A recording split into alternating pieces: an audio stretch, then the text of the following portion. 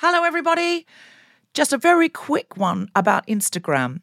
If you're on it, Meta, the parent company, is reducing the number of political posts visible to users on their feed. This is a real thing, not a hoax.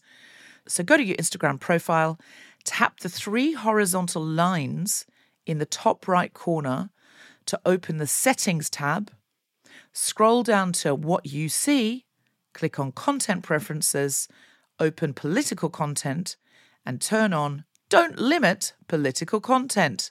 That's an option. Otherwise, you won't see almost anything we post because we are deemed political. Please do that now, or you won't even see the posts about our shows, our fun things. So if you want to see Guilty Feminist content and know when we're coming to a place near you or releasing a new podcast, do it now.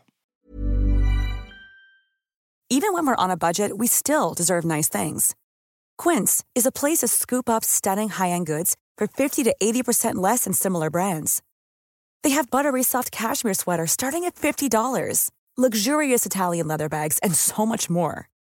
Plus, Quince only works with factories that use safe, ethical, and responsible manufacturing. Get the high-end goods you'll love without the high price tag with Quince.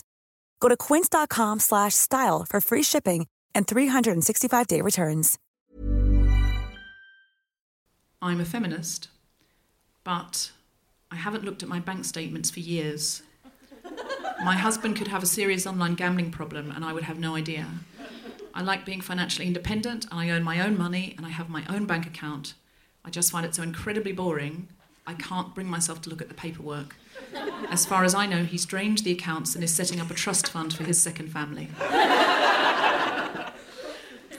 I'm a feminist, but a few years ago, my friend asked me where my top was from, and I said that it was from Urban Outfitters, but actually it was from ASOS because I didn't want her to buy it.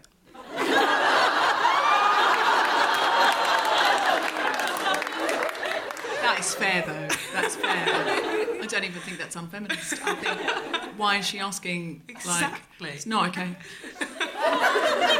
I'm a feminist, but when I saw actor Peter Capaldi at the Women's March, holding a sign that said, "Get your outdated patriarchal values out for the lads," I thought, I get more than that out for you, Peter Capaldi.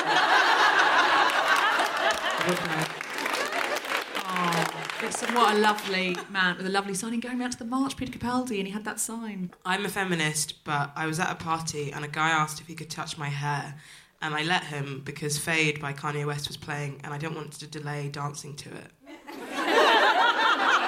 Because it would just be too much effort to explain to him why, and I was like, just not now. I can't. I have to dance. So you just went, just get it over and done with. I was just like, sure. Yeah. And then he didn't, and I ran away. Yeah. You didn't want to dance with him, though? Absolutely not, no. Never after that. No. I'm a feminist, but I'd quite like to do Peter Capaldi in his role as sweaty, appalling, deceitful spin doctor and bully Malcolm Tucker from The Thick of It. Because he would fuck hard, wouldn't he? He would take you... He would be insulting, he'd be so rude, he'd be sweary, he'd be mean. Or maybe he'd just, that would be his softer side. Oh, don't say that, ruin it. Maybe he'd cry after. Oh! Not that there's anything wrong with that. I'm a feminist, but I want Rory in Gilmore Girls to marry Logan, even though her soulmate is clearly Jess. Which bit are you agreeing with? Logan. I don't watch the Gilmore Girls, and I feel very, very bad for saying that. Cause you have to watch it. I know. You have to watch it. Oh, give us a cheer if you're a Gilmore Girls fan. Woo! If you're not. Woo! If you're actively anti-Gilmore Girls. Oh, that's interesting. There's anti and pro. We don't have time to get into why now, and I feel bad, but maybe we should do a whole theme on the Gilmore Girls. I'm going to have to box set the fuck out of that as my challenge. Live from King's Place in London, the Spontaneity Shop presents The Guilty Feminist with Deborah Frances-White, guest co-host Lolly Anapope, and tonight's special guest, Jessica Regan, talking about power. This This is The Guilty Feminist, the podcast in which we explore our noble goals as 21st century feminists and the hypocrisies and insecurities which undermine them. Now, Lolly, you've been filming today, haven't you? I have. Can you tell us what you've been filming? It's a show called Loaded, a sitcom for Channel 4. Have you had a nice day on Loaded? A lovely day, a freezing cold day in Southampton. And then you had to race up here. Thank you for making the effort. Lolly was cutting it very fine, so fine that she missed the first show. But she has schlepped after it's very hard work for me. I mean, I know it sounds like that's like a joke, like, oh yeah, well, I'm just sitting in my trailer and then people bring me drinks. And then, but it is hard work, isn't it? Yeah. Like it's just very early mornings and I'm not an early morning person at all. No, you're a comedian, obviously. Yeah. I honestly, I wake up in the morning at 5 o'clock and I feel sick. And I just sit there and I'm like, no. Do you commute? Do you don't stay in Southampton? Well, I was filming something else. The days were alternate. So Get I had her. So today we're talking about power. Yes. Does it take a lot of power to be on a film set? I think so, and also not at all, because actors get treated better than normal just people. too nicely. Like, we were doing a scene and one of the people in the cast was sitting on a chair that was quite uncomfortable, and he was like, oh, this chair is so uncomfortable, and he sort of turned around and saw the sound girl like holding up the boom, and she'd been holding it up for like hours and like obviously not sitting down, and we were all kind of like, ugh. It's quite awkward that we're complaining about stuff like that when everybody else is working a lot harder. Yeah, but still, you're the ones who have to be on screen making the magic happen. Yeah. And that's why you need an incredibly comfortable seat and for someone to bring you a Diet Coke whenever you ask. What was your challenge for the theme of power, Lolly? My challenge was that I wasn't able to go to the Women's March because I was filming in Southampton. So Were you filming in Southampton? You haven't mentioned it. Sorry. So as I was saying, I was filming in Southampton, and so my challenge was to somehow still contribute or just do something so that it wasn't just like a wasted day where I was like, oh, I didn't go, and then I didn't do anything. And then on the day, I was sort of looking at lots of Instagrams from my friends who were there. I had lots of what I called unhelpful feelings, where I just tried to suppress them because there were lots of feelings of like, they all look very smug. And, they're getting a lot of Instagram likes. And I wonder if they're just doing this for the Instagram likes. And then I was like, no, Lolly, this is really unhelpful. But then I was also like, lots of white people at the march. I can't see any women of colour at the march. But then I was like, also, you're not there.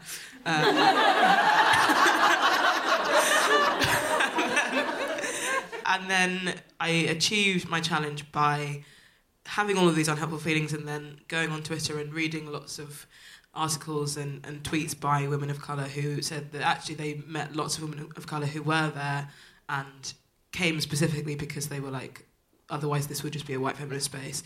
And there were lots of people with signs that said, I mean, not enough, I guess, but lots of people with signs that said things like, white women did this, and hope to see you all at the Black Lives Matter protest as well. Because that's like a feeling I have all the time that I know is really unhelpful, because it's that thing where, like when people say, oh, there's no White History Month, and then you say, like, well, you don't go to a like cancer fundraiser and say, well, why aren't you raising for burns victims? But I was basically doing the same thing by being like, well, where were you at the Black Lives Matter protest? And it's just not really that helpful. But then basically, like, I think I helped myself by reading the like work of people who sort of feel the same way, but then use that for good rather than just like sitting bitterly in my trailer in Southampton and doing nothing. What we need is to practice gratitude for what's there and then have that little bit of dissatisfaction for what's not. Because if we just look at what's not there, we just become a conduit for misery and discouragement, actually. We discourage ourselves, we discourage other people. So when people sit online, like calling people out all the time, I'm like, you're discouraging them from the positive thing they're trying to do. If that's the only thing you're doing. So I'm not saying don't call people out. I'm saying do that in the context of other positivity. But at the same time as practicing gratitude, the thing is, satisfied people are not responsible for any of the changes in the world. Not one piece of technology, revolution, fantastic change, leap forward in liberal values, or just even invention, or, you know, the invention of the chair wasn't created by someone who was just happy and content. It was someone who was saying, I'm fucking sick of the ground, who invented the chair, and went, just fuck this shit. And like lots of ground people, we have to be grateful for the ground. It's holding you down, it's gravity. Why do you always have to be so dissatisfied? Because I'm just sick of sitting on the ground. It's dirty, I'm uncomfortable, it's hard. And they just got a bit of ground and they put 4 legs underneath it and went, look, now the ground's higher. There's room for my legs. And that's the invention of the chair. Just the chair. Guys, we're all learning here. And yeah, definitely. And then someone said, there's no back, I'm so uncomfortable. They went, look, I've made you a stool. Why can't you just be happy with a stool? Like, you had the ground before and now the stool's not good enough. And that dissatisfied person went, no, it isn't. I'm putting a back on it. And that's how they went from a stool to a chair. And then somebody went... wish this would recline, and so on, until we ended at business class air travel. Now, so dissatisfaction is how we get anything and anywhere. Dissatisfaction alone doesn't create anything either. It just makes enemies and it makes discouragement. So I think what we need is like 80% gratitude, 20% this isn't good enough. Mm-hmm. And that together will create what is now needed, desperately needed from all of us in 2017. And I've seen a lot of people of colour saying, well, where were you? Why are you just angry now? Why are you just scared now? Like, where were you 4 years ago? Where were you 8 years ago? And it's a good point, and it makes me feel guilty, and that's okay. It's okay for me to go, sorry, I feel guilty, I'm doing something now. And so my challenge, which leads me neatly on, was to invent the Uber chair. No, it wasn't. It was... it was, I present to you, the flair. It's...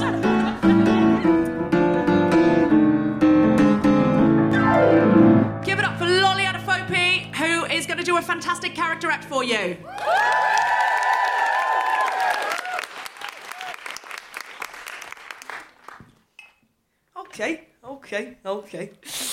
Okay, guys. Okay. Who have we got here then? Guys. Does anyone mind if I start off by asking you a question? Okay.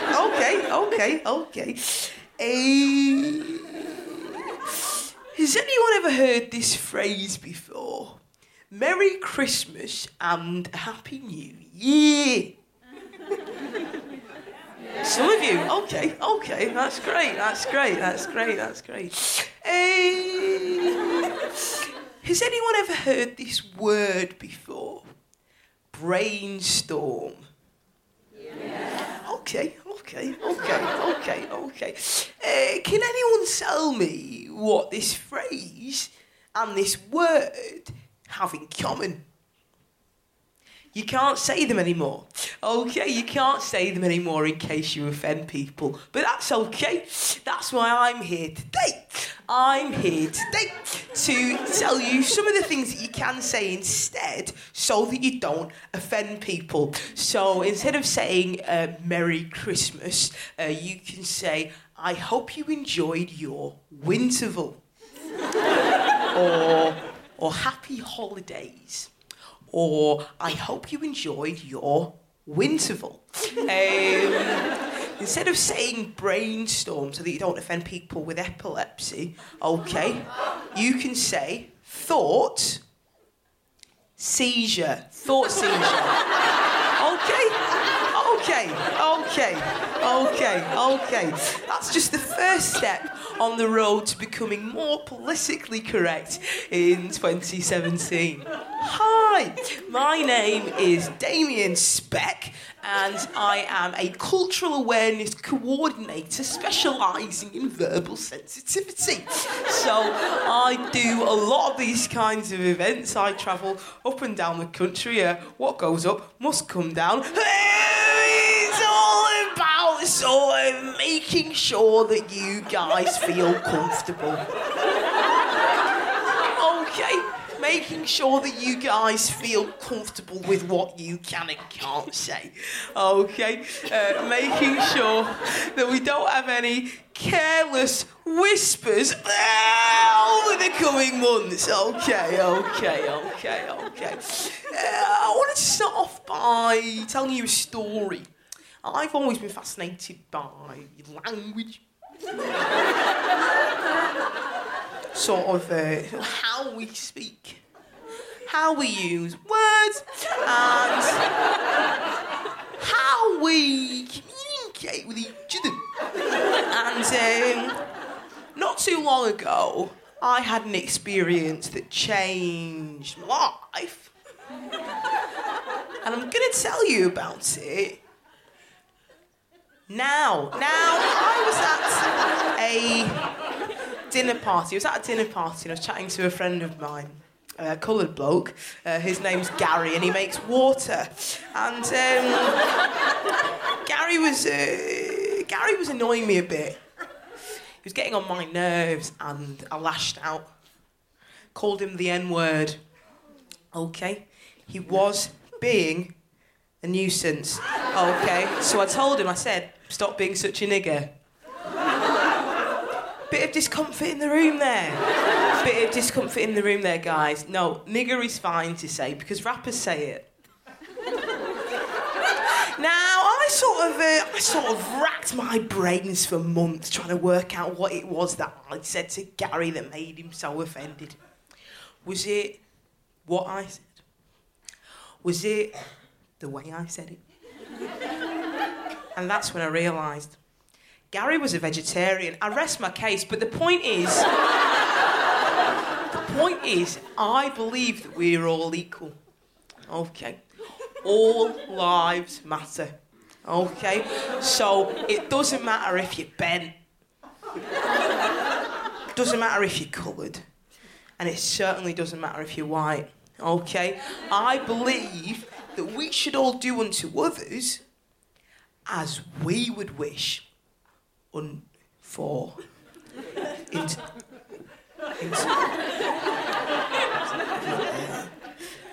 I'm Damien Speck. Okay, so a few do's and don'ts, a few tips and tricks for the upcoming months. Do get to know your foreign friends. Get to know your foreign friends. Tell them that you like their hair and their clothes and their food.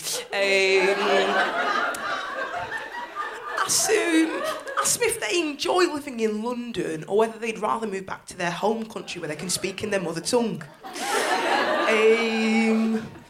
As I said, don't say Merry Christmas. A lot of my Muslimic friends, they do not celebrate Christmas.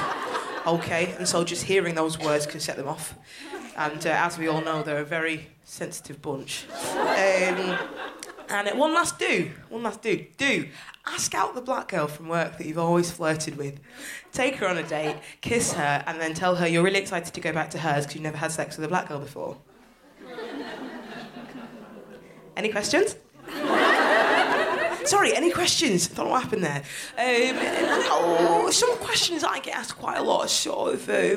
people say to me, they say, Damien, isn't this political correctness gone mad? Do you know what I mean? People say to me, they say, oh, Damien, you need a handbook to know what to say these days. Do you know what I mean? People come up to me and they say, Damien, what next? A black Hermione? Okay, so we've got some Harry Potter fans in the room. Okay, that's great. If you haven't heard the news, they have actually hired a coloured woman to play Hermione in the West End revival of Harry Potter, the movie. And a lot of people have been asking me what I think about that. And I'll tell you right now, I think it's fine. I do. I think it's fine. I think if you can have goblins and demons and wizards, you can have a black person. It's the same thing. Well, that's about all from me. Just time now to say good night, good luck, and God bless. Or not God bless if you're an atheist. And why wouldn't you be? Ricky Gervais is one. Okay. Thanks very much. Thank you.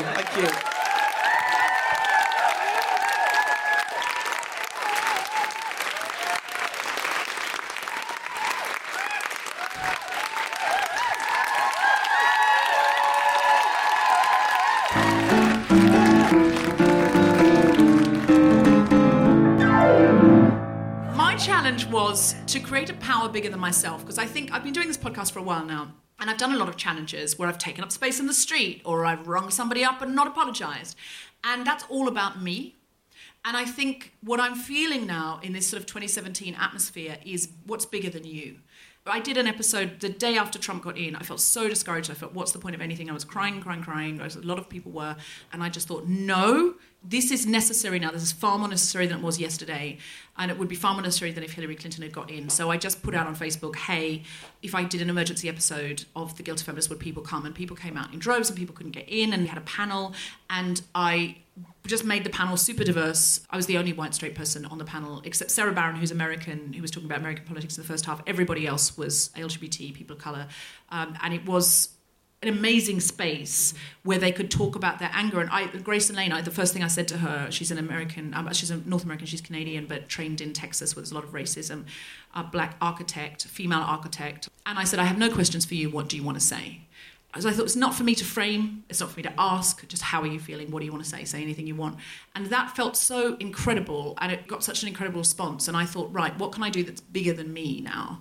And I'm not going to talk about the march because I've got an activism episode where I'm talking about that.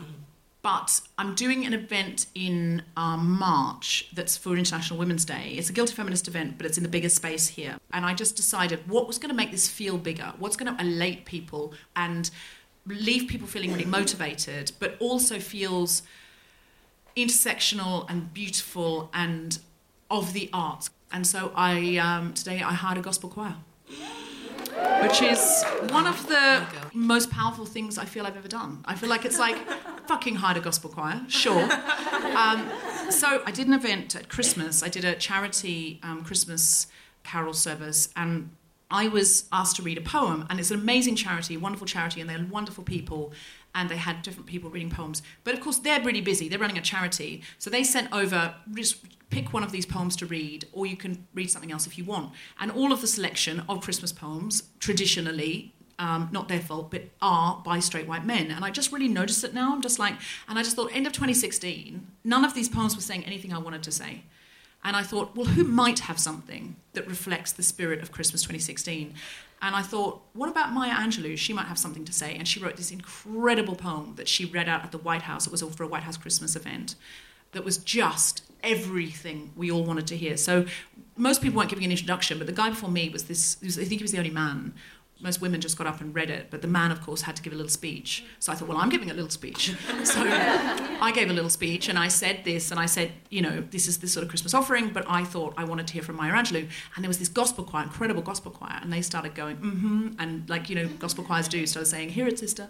And so during this Maya Angelou poem, and afterwards they all came up, and I was like, you were fantastic. They were like, you were fantastic. And we had this enormous group hug.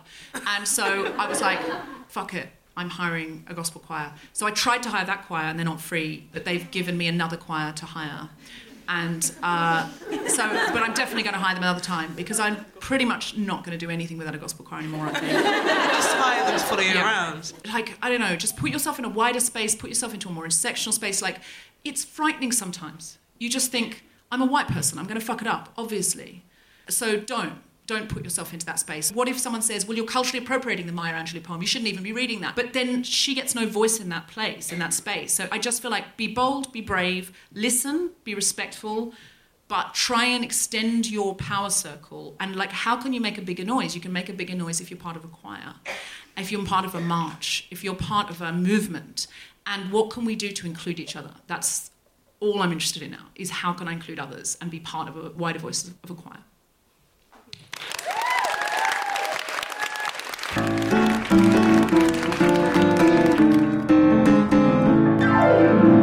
It's Deborah Frances White, and she's going to be doing some comedy. Please, everyone, make a lot of noise and welcome her to the stage that she's running on.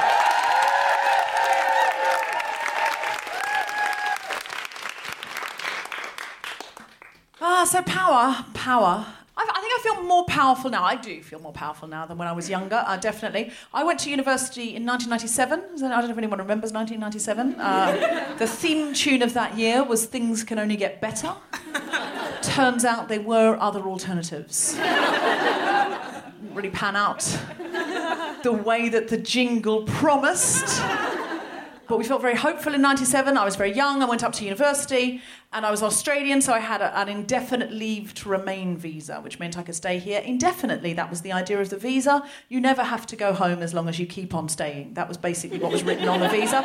If you leave for 2 years, we may not let you back in. But as long as you keep staying and don't leave for a 2-year period, you're golden. Now, what happened was I lost my passport in 1997. I lost my passport, so I reapplied for another passport, no worries. But inside, see, I get more Australian even when I talk about it. No worries. Lost the passport, reapplied, no worries. Got a new passport, 1-day service, lovely, beautiful, beautiful. And... but I didn't have a visa. I didn't have an indefinite leave to remain visa, which meant if I left the country, when I came back in, they would just go, no, you can't be here. So I thought, right, I've got to reapply for the visa. And so I went online, and in 1997, there was an internet, but it was really just some pornography and directions to a shop. It wasn't what it is today. So it just had a number that you rang up. So I rang the number, and they said, yes, Home Office. And I said, I'd like to reapply for my visa. And they said, it was just getting the stamp again, basically. I didn't have to reapply. I just had to get the stamp. They said, well, all you can do is go to an office in Hackney, and you have to queue up from 5 a.m. You cannot make an appointment. And you have to wait until you're seen. But we must warn you, you may not be seen that day. If you're not seen that day, you queue up at 5 o'clock in the morning again, and so on, rinse and repeat until they see you. And I said, well, I can't get to Hackney by 5 a.m. because I live in Oxford. As I said, I was at university. How do you know if someone went to Oxford University? They'll mention it in their stand-up comedy set. So I said, I'm at Oxford, I said proudly. Oxford University, the University of Oxford, not Brooks, I said. Just... Hold on, I feel like I may have touched a nerve. It's possible there's some people from Brooks in the middle of this section here. OK, there's some Oxford Brooks people who are like, high five, because I loved people from Brooks, and I love you much more. People from Brooks had a lot more fun, and it was a better... So, very true, very true, very true. Bond with people from Brooks quickly. I said, there's no way I'll be able to get there. I'd have to, sleep on the street in Hackney. I can't do that. Is there anything else I can do? Can I ring the office? And they said, oh, no, unfortunately, that part of the immigration office, which is part of the Home Office, has moved. And we don't know where they've moved to. And I went, what? And I said, but you just said they're in Hackney. She said, oh, but that's just the processing office. The people that make these decisions, they're in another office, and we don't know where they are. And I said, you're kidding. And she went, no, we're really not. She said, we've lost that bit of the Home Office. Just temporarily, she said. I'm sure we'll find it, she said. And I was feeling really stupid for having lost my passport, and this really put it in perspective. So I thought, right, I've got to take power here. And I'm really aware as I say this, I do this from a really privileged position because I'm an immigrant, but I'm the sort of immigrant that, because I speak English as my first language, and I'm from a very entitled country, people don't call me an immigrant, they call me an expat, which always conjures up a sort of British person drinking Pimm's in short sleeves somewhere, doesn't it? An expat. And so I sort of went, well, no, this just can't be. And I sort of kicked my, I suppose, entitlement power into gear. I just went, well, I'm sorry, I don't accept this as an answer. I'm not going to go and stand on the street until 5 o'clock in the morning in Hackney and just queue up. There must be another way. So I started calling other officers, and I ended up calling Jack Straw, who was the Home Secretary. And said, I'd like to speak to Mr. Straw, please. And they said, who is it? And I said, well, you don't know me. And I explained, and they went, well, he's not here. And no one called me back. Jack Straw never called me back, just to be clear. And I just thought, fuck this. And I just thought, I voted for Tony Blair, and I was told things could only get better. I'm ringing him. So I rang number 10 Downing Street, which they had not lost. And I ring. Hello, number 10 Downing Street. And I said, hello, is Tony Blair there, please? And the lady laughed. Because clearly nobody says that. Even people who know Tony Blair, apparently that's not what they say when they call. And she said, who are you? And I explained my predicament. And I said, they don't know where this bit of the Home Office is. And I wondered if Tony Blair knew. And if he doesn't know, I'm going to ring the Guardian newspaper and see if they know. And she said, can I just put you on hold? And she came back and she laughed. And she basically said, look, I shouldn't do this, but for your chutzpah, what I'm going to do is I've got a secret number for you. Now, ring this number and ask for Maureen. This is a true story. Maureen's going to help you, and then I want you to destroy the number. And I was like, okay. So I rang the number, spoke to Maureen. Maureen said, yes, I was expecting a call. And she said, I'm going to send you a letter. And then I want you to leave the country just for the day, just go to Paris for lunch, come back. This is seriously the power of expat entitlement, isn't it? Just pop to Paris for lunch, darling. Come back. And when you come back into the country with this letter and your passport, they will stamp it, and that is your visa. And so I did that. I went to Paris, came back, got my stamp, destroyed the number like the James Bond I felt I was. And I thought, power, this is power. Now, cut to 2007, 10 years later, I lost my passport again. OK, don't judge me. It's once a decade, gang. That's not bad going for someone who travels as much as me. And don't forget, I didn't lose a passport office, I just lost a passport. So, 2007, I lost my passport again, and I thought the same deal would happen, but no, because now this is after 9/11. Everything has changed. They don't give a fuck who you are, and my expat sense of entitlement was doing me no favours whatsoever. Basically, this time, they said you've got to pay like £2,000, you've got to go to Sheffield, and if you're listening from Sheffield, what that was the sound of was a London audience hearing the sentence, you've got to go to Sheffield. I apologise to any of our listeners in the north. That is not acceptable. It's not inclusive. I'm very sorry. The Londoners, they just... What was that? What did you say? OK, so someone from Oxford Brookes was saying it's the distance, not the place. The distance. It was the distance they were concerned with. And we understand, if you're living in Sheffield, you have to come to London all the time for this kind of crap. But anyway, but when I got there to Sheffield, which is a lovely place, my sister-in-law lives there, lovely place, but I had to go to, it was an industrial estate. It looked like somewhere they'd take you on the wire to have you killed. Oh, it really did. And I went in, and there were security machines heavier than any airport security I'd ever experienced. And I went in, and I had all of this proof, because what I had to prove was not only that I'd had this visa at some point in time, but I'd not left the country for any 2-year period. And so I went in and I had all these bank statements and, landlord statements and all sorts of things proving that I had not left the country for 2 years. And I went in, I waited, queued up. Finally, I got through. And this lovely lady, she looked at all my stuff and she said, this is all lovely what you've prepared and I see what you've done here and I see the effort you've gone to. But she said, I've been here all my life and I couldn't prove I hadn't left for a 2-year period because you can rent a flat, you can have a bank account and you can sod off. And then you can come back 3 years later. So there's nothing here that really demonstrates to me that you've been here for 2 years. And to be honest with you, I couldn't prove it. We're asking you to prove something too difficult, but there's nothing I can do. I'm going to have to deport you. And I was like, but I live here, I don't live in Australia, I haven't lived in Australia since the 90s, I don't have any, where am I going to live? And she went, well, I'm sure you'll work all that out. You can start the process again when you get there, it might take a year or two, but it's lovely weather in Australia at this time of year. She was genuinely incredibly nice. She said, don't worry, we'll pop you on a plane this afternoon, but don't worry. She said, you won't have to pay for the ticket, you can pay for it later. And I was like, but I don't live there anymore. And I was thinking, what power do I have? Because I'd played all the cards, and what power do I have? Because I live here, I don't live there, and I have a visa. And I said, but I had a visa, you must have a record of it. And she said, well, the thing is, we don't have a record of it, and I'll tell you why. We lost a lot of boxers. At one point in the 90s, we lost a passport office. I was like, are you serious? She said, yeah. I said, I remember that happening. She said, yeah, we lost the office and we lost... But I said, I didn't come over in the 50s. You must have it on a computer. She said, no, we didn't computerise anything then. And I was like, well, what am I going to do? She said, you'll just have to go and start the process again in Australia. There's nothing I can do. And I looked at my bag and I had one thing left. And it was the Edinburgh Festival Fringe Guide. Now, I would think that would be completely worthless. But somebody had said to me before I got on the train, take the Edinburgh Festival Fringe Guide because you're in it and... everyone loves show business. And I went, I don't think the Home Office is going to give a fuck that I'm going to the Edinburgh Festival Fringe.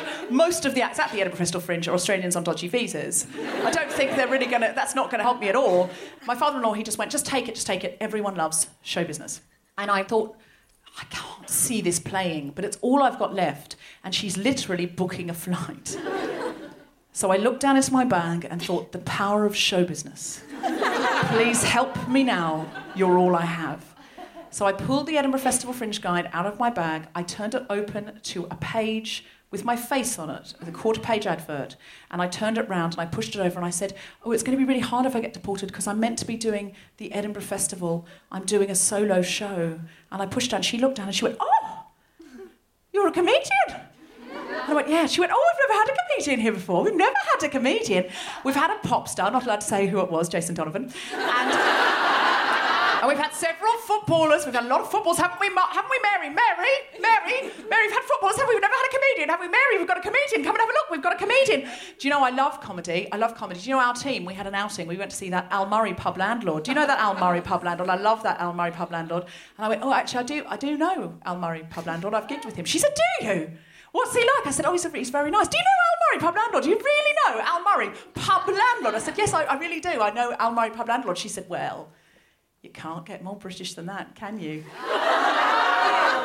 Visa accepted.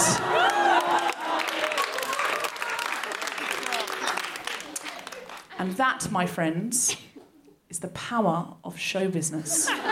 So lucky I wasn't anything useful, like a teacher or a social worker or a fucking doctor.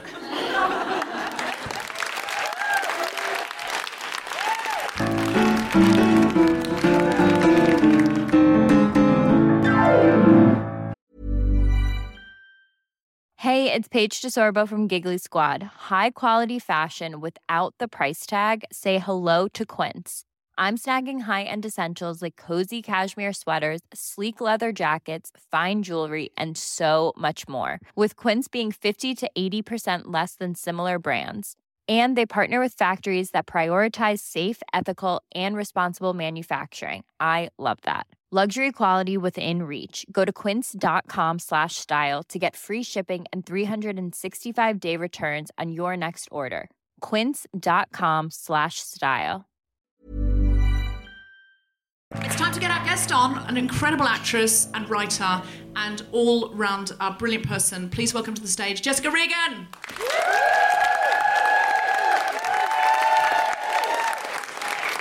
So, Jessica, tell us a little bit about the things you've done, just so we can kind of get to know you before we talk about the power space. So what have I done? Well, I've been an actor now, a professional actor, for close to 10 years. And I've been very fortunate in some respects.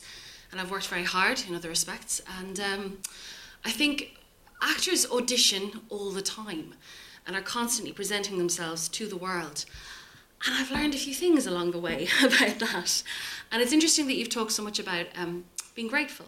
Because for so long I was so grateful to just work. I was just like, you know, I'm so lucky, I'm so lucky, I'm so thankful, I'm so lucky, I'm so thankful. Then it was like, well, hang on a second, you are an asset to the room because you're going to work extremely hard, you're going to be passionate and dedicated. And once I reframed that, it's like you can't unsee it. And you can't unsee times where you're not being treated as an asset. So I guess, yeah, that's sort of where I'm at. Do you think both of you are actors and are on, I don't know if you know, but Nolly's been filming in Southampton? I heard that. I'm so jealous, girl. Who's your agent? And Jessica, I love my agent, by the way. I love him. Jess was in Doctors and treated it constantly like she was in Chekhov at the National, and so won 2 awards. And I think it's okay. You didn't have to say, mention that. So people in, I don't know how to say this tactfully, but Doctors hadn't won a lot of awards. No, this is just true. And then you won a Royal Television Award. I did. And then you won the Best Newcomer, and Doctors hadn't won that maybe ever.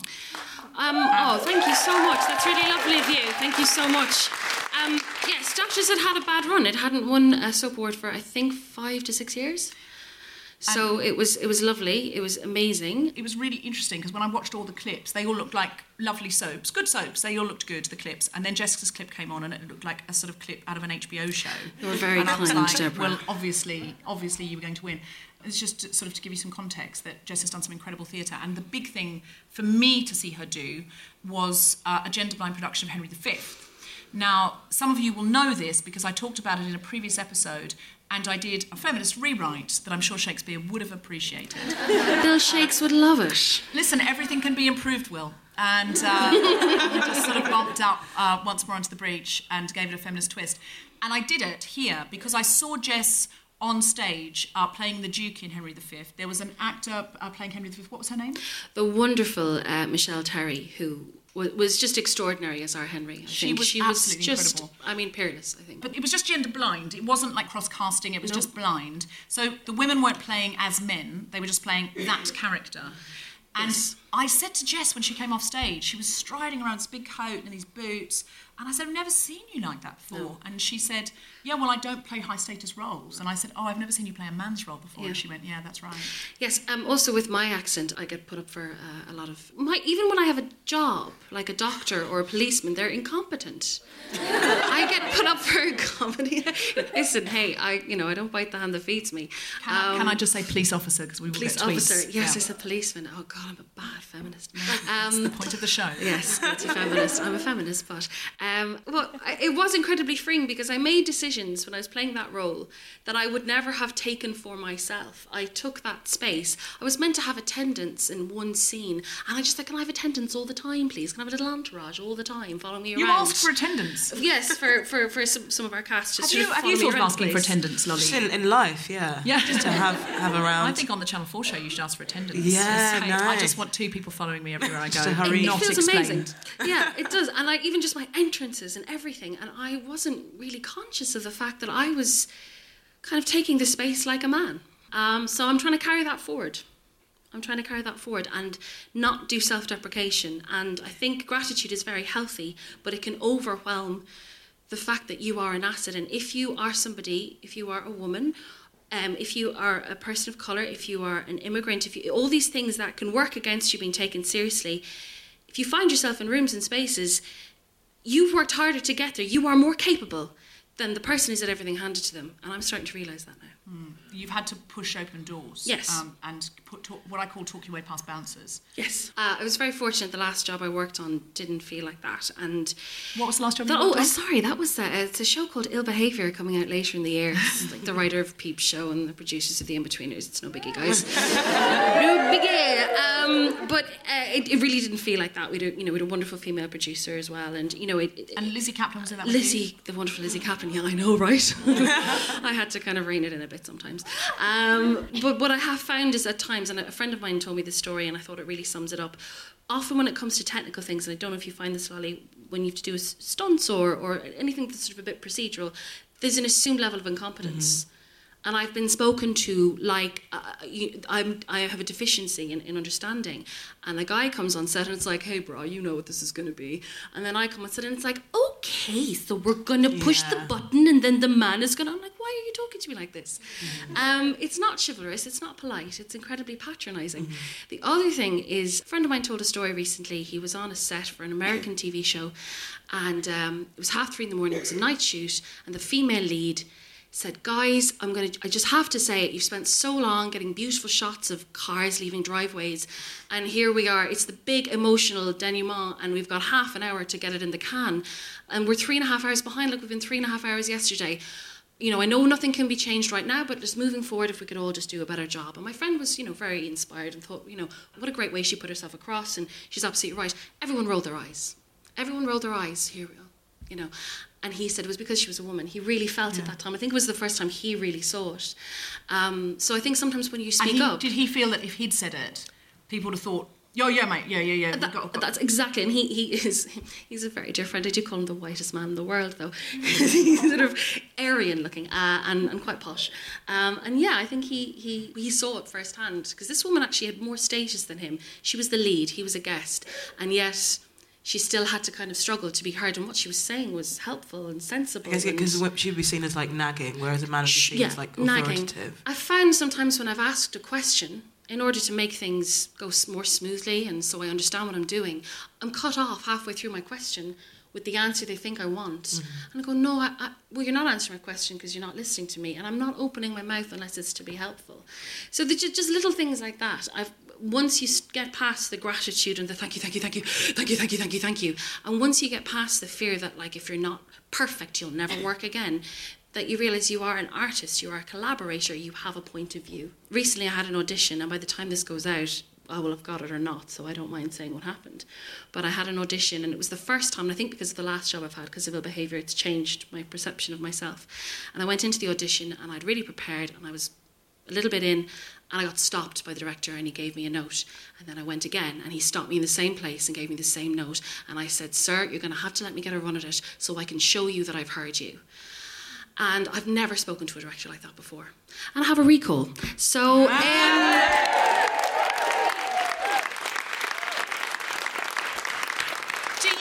stand up for yourself on sets, Lolly, or do you feel it's hard because you think, oh, I won't work again if I'm rude to a director, or not rude, but if I'm in some ways not seen to be as cooperative as possible?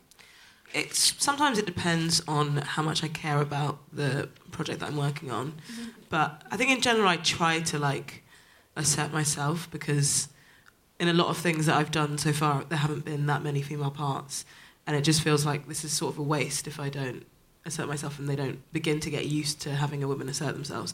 Because like sometimes there's been, like I was having a conversation with my friends and we really disagreed because I was in a scene and I had maybe like just a couple of lines in the scene. There were lots of people in the scene, and afterwards one of the cast members said, "Well done," and I was like, "Why is he telling me well done?" Yeah, it's weird.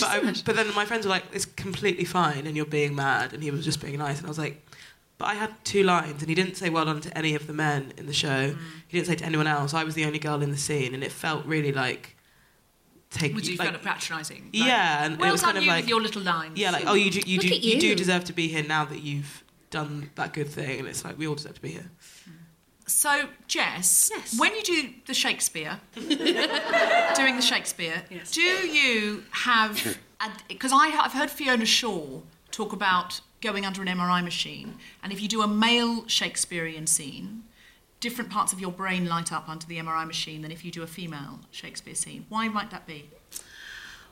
I think the male Shakespearean speeches are they're very active, and I think the female ones are quite passive. And even when the female ones are active, they're wearing men's clothes, like Portia or Rosalind, who are fabulous, kind of dynamic, vital characters. But they tend to get to do what they do when they're wearing men's clothes. I'm sure lots of people disagree, but that's just been my experience. When I've looked at speeches. I don't think they would disagree, and if they do, they're wrong. Screw them. So the one that you did with me, I think I rang you just to get some advice. So before I did Henry V, I got some advice from Jess, because I thought, oh God, I'm going to fuck the rhythm up, and I'm going to fuck it all up because I'm not a Shakespearean actor. And I'd seen her striding around the stage, being incredible, and I thought, oh, okay, I'm going to need some help.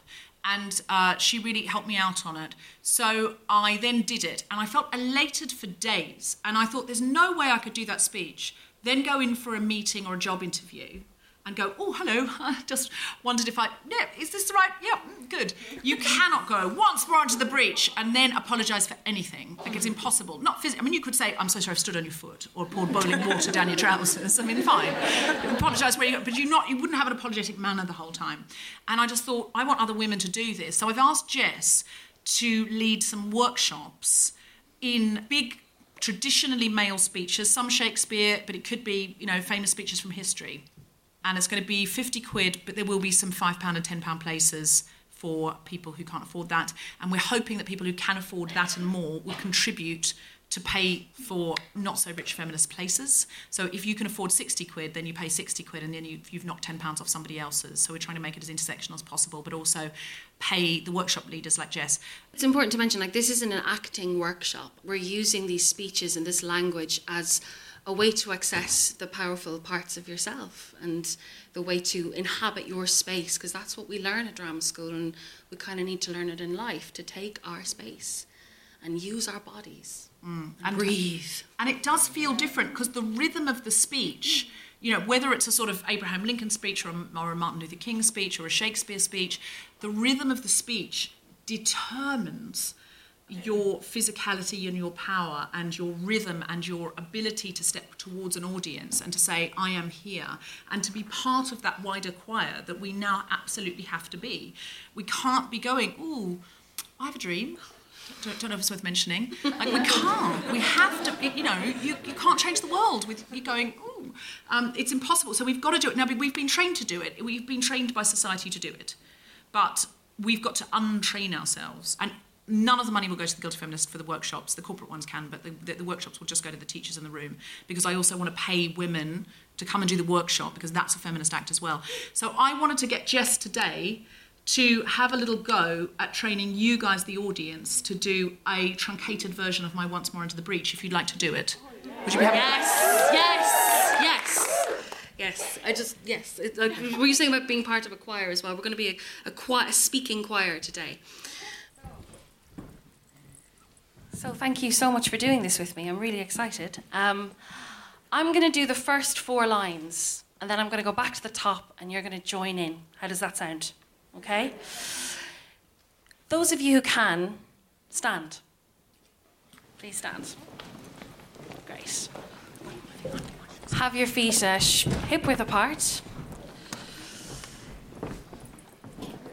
And I say to you, my fellow feminists, once more into the breach, dear friends, once more, or close the wall up with our female dead. In peace, there's nothing so becomes a girl as modest stillness and humility. Okay? So that's the first part. We're going to go from the top, and we're going to go through it all together, and the slides will change as and when you need them. All right? Feel the words, feel the breath, feel the power. Let's do this. Okay. Once more unto the breach, dear friends, once more, or close the wall up with our female dead. In peace, there's nothing so becomes a girl as modest stillness and humility. But when the blast of war blows in our ears, then imitate the action of the tiger. Stiffen the sinews, summon up the blood. I see you stand like greyhounds in the slips, straining upon the start. The game's afoot. Follow your spirit, and upon this charge, cry God for women, feminism, and St. Angelou! Well done, give yourselves a round. Feels good, doesn't it? Feels really good.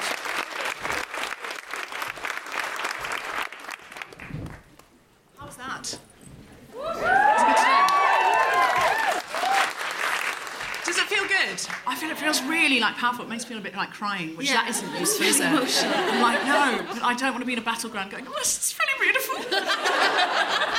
It's really a problem for me that I just sort of get teary when I feel moved or angry or anything. I've really got to although I don't know why I think it's a problem. Yes. Thank you. It's yes. interesting. It's good heckle. What a good heckle. That's fine. Bonus heckle. I always think tears are a show of strength. I really do. I don't worry about friends who cry. I worry about the friends who don't cry. Oh, that's a really good point. That was really amazing. I really hope we can take these workshops.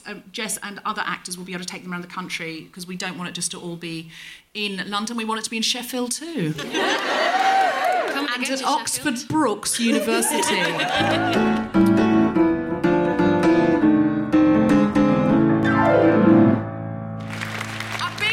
Jessica Regan. Do you have anything to plug, Jess? Not personally, but I would like to direct people, particularly any Irish Guilty Feminist fans, to a few things happening. Holla. To Herstory, which is a movement that's happening that's trying to uncover these hidden figures in Irish history of women who did amazing things. Also, please check out Waking the Feminists on Twitter, and please check out also Repeal the Eighth. Thank you. So just, it's all on Twitter, it's all out there. When can we see Ill Behaviour written by Sam Bain, who wrote Fresh Meat and Peep Show? We're not entirely sure, but later in the year. Channel 4? No, it's actually BBC Two. Oh, sorry. Yeah, BBC Two? BBC Two. I play her first, and I think it's astonishing and incredible and passes. Can you say the what it's about? No. It's called Ill Behaviour. It's starring Jessica Regan and Lizzie Kaplan. And Chris Gere and Tom Riley, who are magnificent in it as well. And if you come along to Jessica's workshop, then when she's on the telly, you can be like, oh, I totally know her. We had cups of tea and it was so cool. Lolly, have you got anything to plug? You can come and see my show Lolly 2 at the Soho Theatre on the 1st of March at 9:30pm. Amazing. You must do it. You must do it. I have a podcast show called Global Pillage, which is a diversity-based comedy panel show. Please listen to it at globalpillage.net or come along on March 11th or March 18th. And in fact, on March 18th, Athena Kublenu and Susan Wikoma have just at the back conspired to be a Global Pillage team. Because they've just buddied up. And so, and you'll be like, I was there when that friendship began. So please come along and see that. Follow The Guilty Feminist on Twitter at GuiltFemPod. Check our Instagram, instagram.com/The Guilty Feminist. Like our Facebook page. Sign up to our mailing list to get notified as soon as a new episode is released. And please go to iTunes and rate, review and subscribe. It helps other people find the podcast. That's right. Tell everyone about us and how lovely we are. And follow me on Twitter at DeborahFW. Please give it up for Jessica Regan.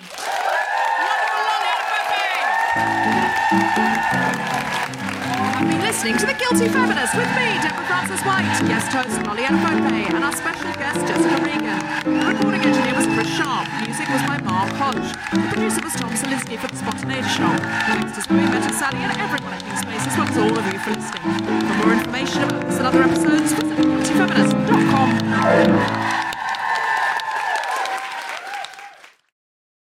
Was it clear at the top, because I said it quite quickly over some applause, that Lolly was doing a character? I wasn't doing a We've character. never had a character ever. I wasn't doing a character. Oh, sorry. Oh, this has got awkward then. That's the end of the show. Let's go home. Hello, Guilty Feminists. Thank you so much for listening. Thank you for writing in. Thank you for all your support over the last year. Now, many of you have expressed a desire to get involved, to make some of these challenges real and alive, especially along the lines of career development, not apologising, stepping into the space. So we have some workshops. Now, these are just the start. We're just testing the waters here in London, and then hopefully we'll be able to bring them around the country and even wider internationally. The first two will be on the 22nd and 23rd of April. Jessica Regan, who's an actor who was in the Gender Blind Henry V, and I are going to do a workshop on big speeches, male speeches from Shakespeare, speeches from history, taking the space and owning it. You can book for those workshops on guiltyfeminist.com. The price will be £50 for a day workshop, but there will be £10 places for those who cannot afford the £50. And please chip in a little bit more for another feminist to join the workshop if you can afford more. We want these to be accessible to everyone and intersectional. We also have more of a corporate leadership day. Many of you know that I go into the corporate world and work with women on taking up the space. So there's going to be a very big leadership event with me speaking and other brilliant people that you can work with. A special Guilty Feminist episode on negotiations with Suzanne Williams, who is well known for negotiating with people who have hostages for the government and for other organisations. And that is going to be an incredible special leadership day. Hopefully you can get your company to sponsor you to come on that if you are in the corporate world. That day will be £195, but again, there'll be £10 places. Please chip in more if you can, or pay if you can. If you can't, please write in and you can go on our list for a £10 place. Details of all these things are on guiltyfeminist.com. Hello, Melbourne Guilty Feminists. It's Deborah here, and I'm soon going to be doing a show in you. Yes, there'll be a live recording of The Guilty Feminist on Thursday evening, February 23rd. Please check out the details on Facebook and Twitter. Come along, be in the live audience, and afterwards maybe take me for a drink somewhere really cool and hipster in Melbourne. Planning for your next trip? Elevate your travel style with Quince. Quince has all the jet-setting essentials you'll want for your next getaway, like European linen, premium luggage options, buttery soft Italian leather bags, and so much more. And is all priced at 50 to 80% less than similar brands. Plus, Quince only works with factories that use safe and ethical manufacturing practices. Pack your bags with high-quality essentials you'll be wearing for vacations to come with Quince. Go to quince.com/pack for free shipping and 365-day returns.